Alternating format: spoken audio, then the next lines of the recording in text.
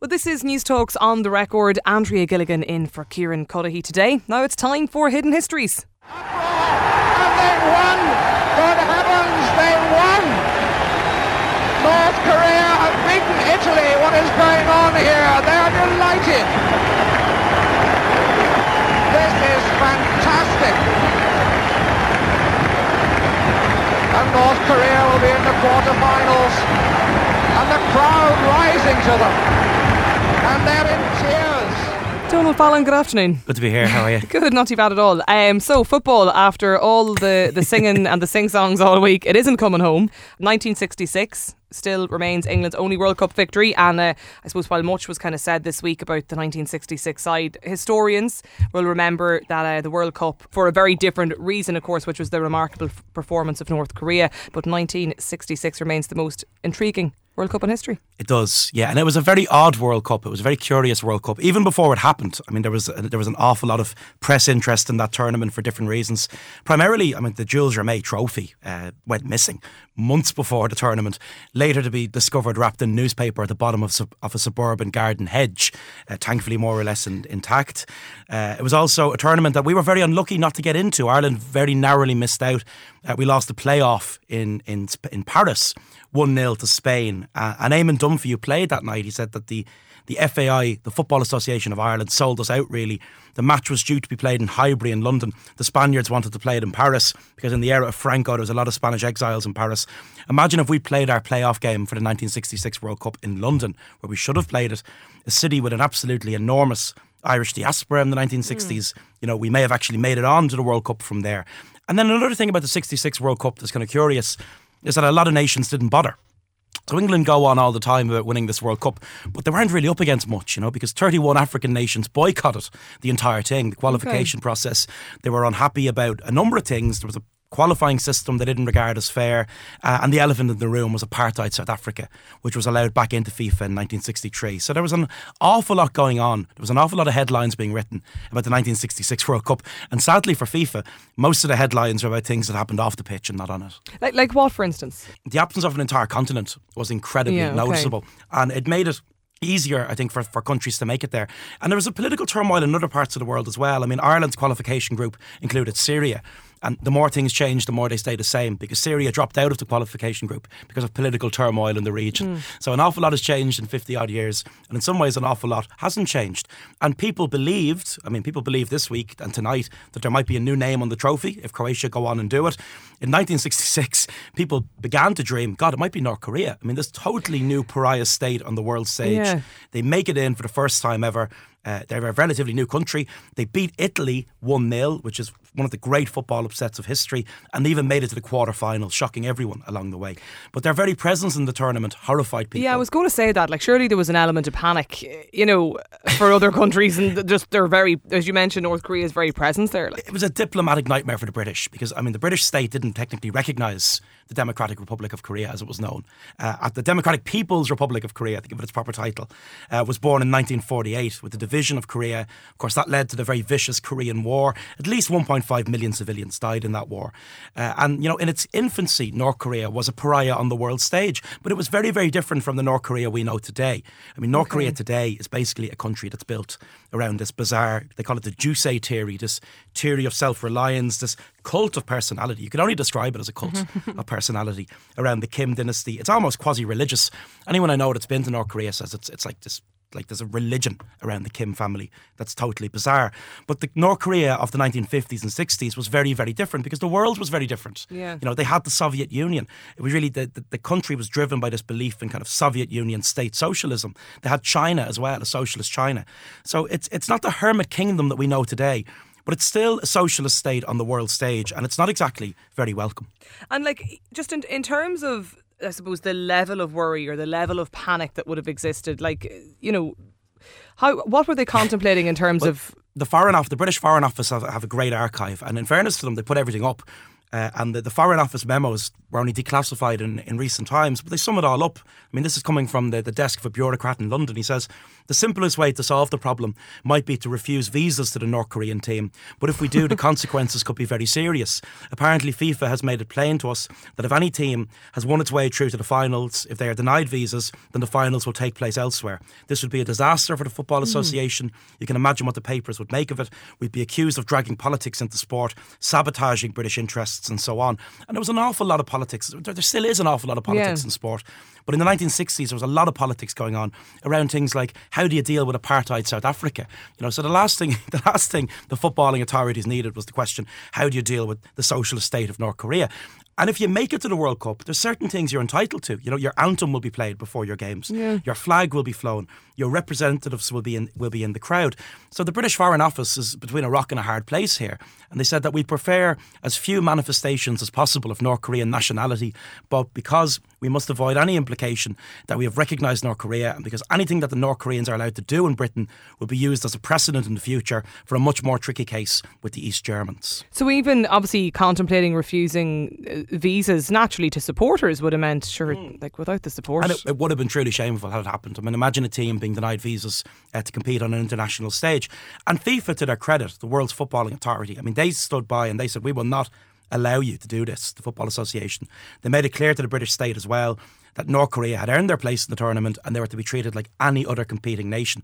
So when they arrive, of course, and they get off the plane, there's massive interest in them. I mean, they fly into London. Because they've been talked about, obviously, and the whole hype that goes with it. Yeah, I mean, and many Englishmen had fought in the Korean War and people didn't really know what was happening in that part of the world. And they arrive in Middlesbrough. And they become these local sensations.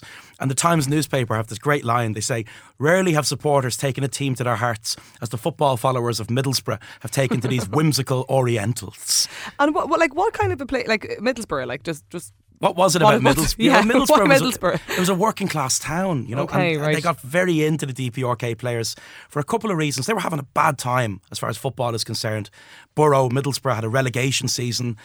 So here you had this plucky underdog that just arrived in your town. And I think one of the things was they're wearing the same colours. Borough play in red and white. So there's identity. The North Koreans wear red and white. And they played with this beautiful, heartfelt passion. The North Koreans didn't think they were the best footballers in the world. They never claimed that they were. But they played with this very heartfelt passion. And people in Middlesbrough hadn't seen much heartfelt passion from their own team that year, who went down without much of a fight.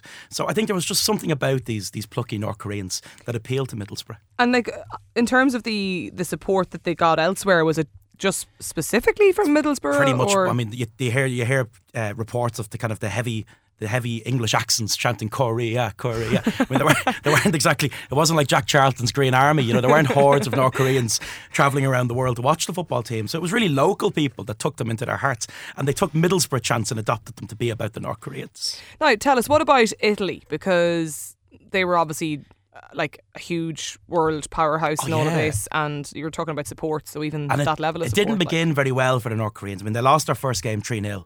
To the Soviet Union, and there wasn't much socialist solidarity between the Soviet Union and North Korea on the football pitch anyway, because the Soviet Union absolutely hammered them, and they had a big significant physical advantage. I mean, the Korean players were very, very small. The Soviet lads were big tanks of men, and they looked like a lost rugby team more than a soccer side.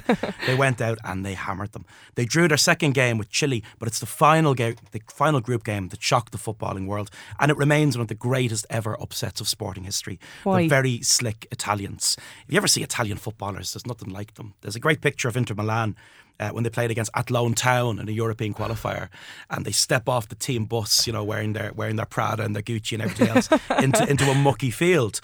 And when the Italians show up in Middlesbrough, they look very different from the North Koreans, to say the least. They're celebrities. They're the first celebrity footballers, the Italian team.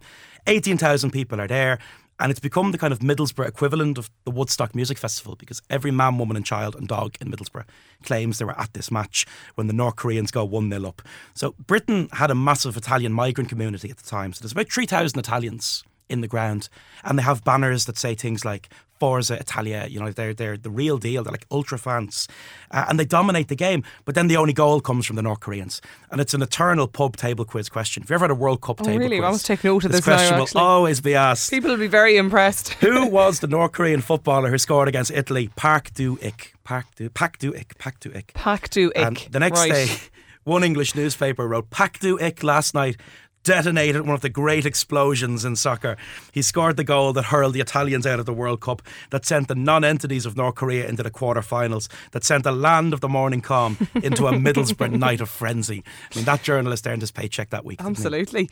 But like next, obviously, then was the quarterfinal, and you touched on that there. So the Italians went home humiliated. The North Koreans had their day in the sun, and I think they began to believe that they were a footballing powerhouse.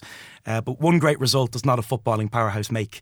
And they found themselves facing Portugal, who had some of the world's greatest players in their team. Maybe the world's greatest player, Eusebio, played for Portugal.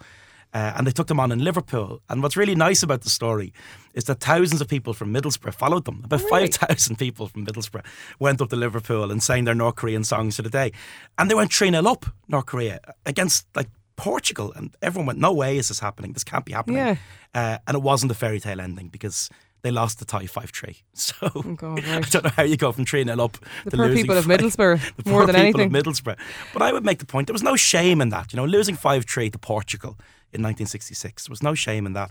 And when they came home, they received awards, including the ridiculously titled People's Athlete of the People Award. They were the first Asian team to get out of the group stages, and they scalped the mighty Italians. And back in 2002, a beautiful documentary was made about this called The Game of Their Lives, and it told the story of the 7 surviving members of the team. Right. And give us the name of that again. The documentary is called The Game of Their Lives. And a lot of what we hear about North Korea, I mean, I'm not going to defend North Korea. I think it's a deformed worker state. But a lot of what we hear about North Korea just isn't true. And there was an urban myth that these players, when they went home after losing 5-3, they were put into a concentration camp. I mean, that wasn't the case at all. Okay. The 7 surviving members in 2002 were quite proud with what they had done and quite content to tell their story again. Yeah, absolutely. And then 2010... Yeah, isn't this depressing? North Korea has been in a World Cup more recently than the Republic of Ireland. They made it. Right. They made it. They made it to the World Cup in 2010. It's a very sad indictment of the Football Association of Ireland. I think we haven't done it since 2003 in Japan and South Korea. So we're waiting 2002. We're waiting a long, long time to get back onto the world stage. And when they did it in 2010. For a brief moment in time, it looked like they were going to shock the world again because they lost 2-1 to Brazil in their first game. And they played the Brazilians off the pitch. I mean, it was an absolutely stunning result. And then they were subsequently trashed by Portugal again and by the footballing powerhouse that is the Ivory Coast. But I hope someday we get to play the North Koreans. And I hope if we do, it happens in a World Cup. I have to ask, what about the people of Middlesbrough? Where did they fall into all of this back in 2010? Middlesbrough fans, it's quite funny. Tottenham Hotspur fans, Spurs, are known as the Yids. Historically, there was a Jewish support base around Spurs, and sometimes they wave Israeli flags. Sometimes you see North Korean flags even today in the Middlesbrough support. So it's still part of the folklore of Middlesbrough. Any pub in Middlesbrough has a picture of the 1966 North Korean side up on the wall. I have to ask you, because obviously tonight is World Cup final night. Croatia and France, and you were talking about the underdog earlier on actually at the outset of this, but what's your own prediction? The passion of the Croatians is absolutely incredible. There's a video doing the rounds of Croatian fans in Waterford after the semi-final victory, lighting flares off in the centre of the town. I mean, Croatian people are football mad. And I was behind England. I wish the English football team, like the cricket team, I wish they sang Jerusalem as their national anthem. If they toned it down a little bit, I think maybe more people here would get behind them. Why do Scotland and Wales not sing God Save the Queen? It could be an English team for all English people, not just English unionists.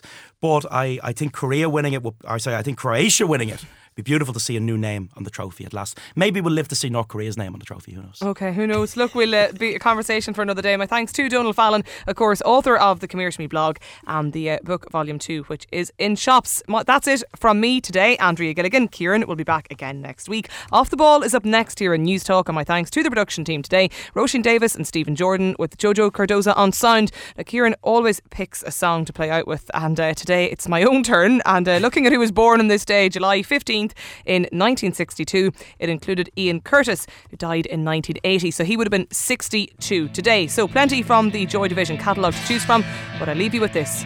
Enjoy your Sunday.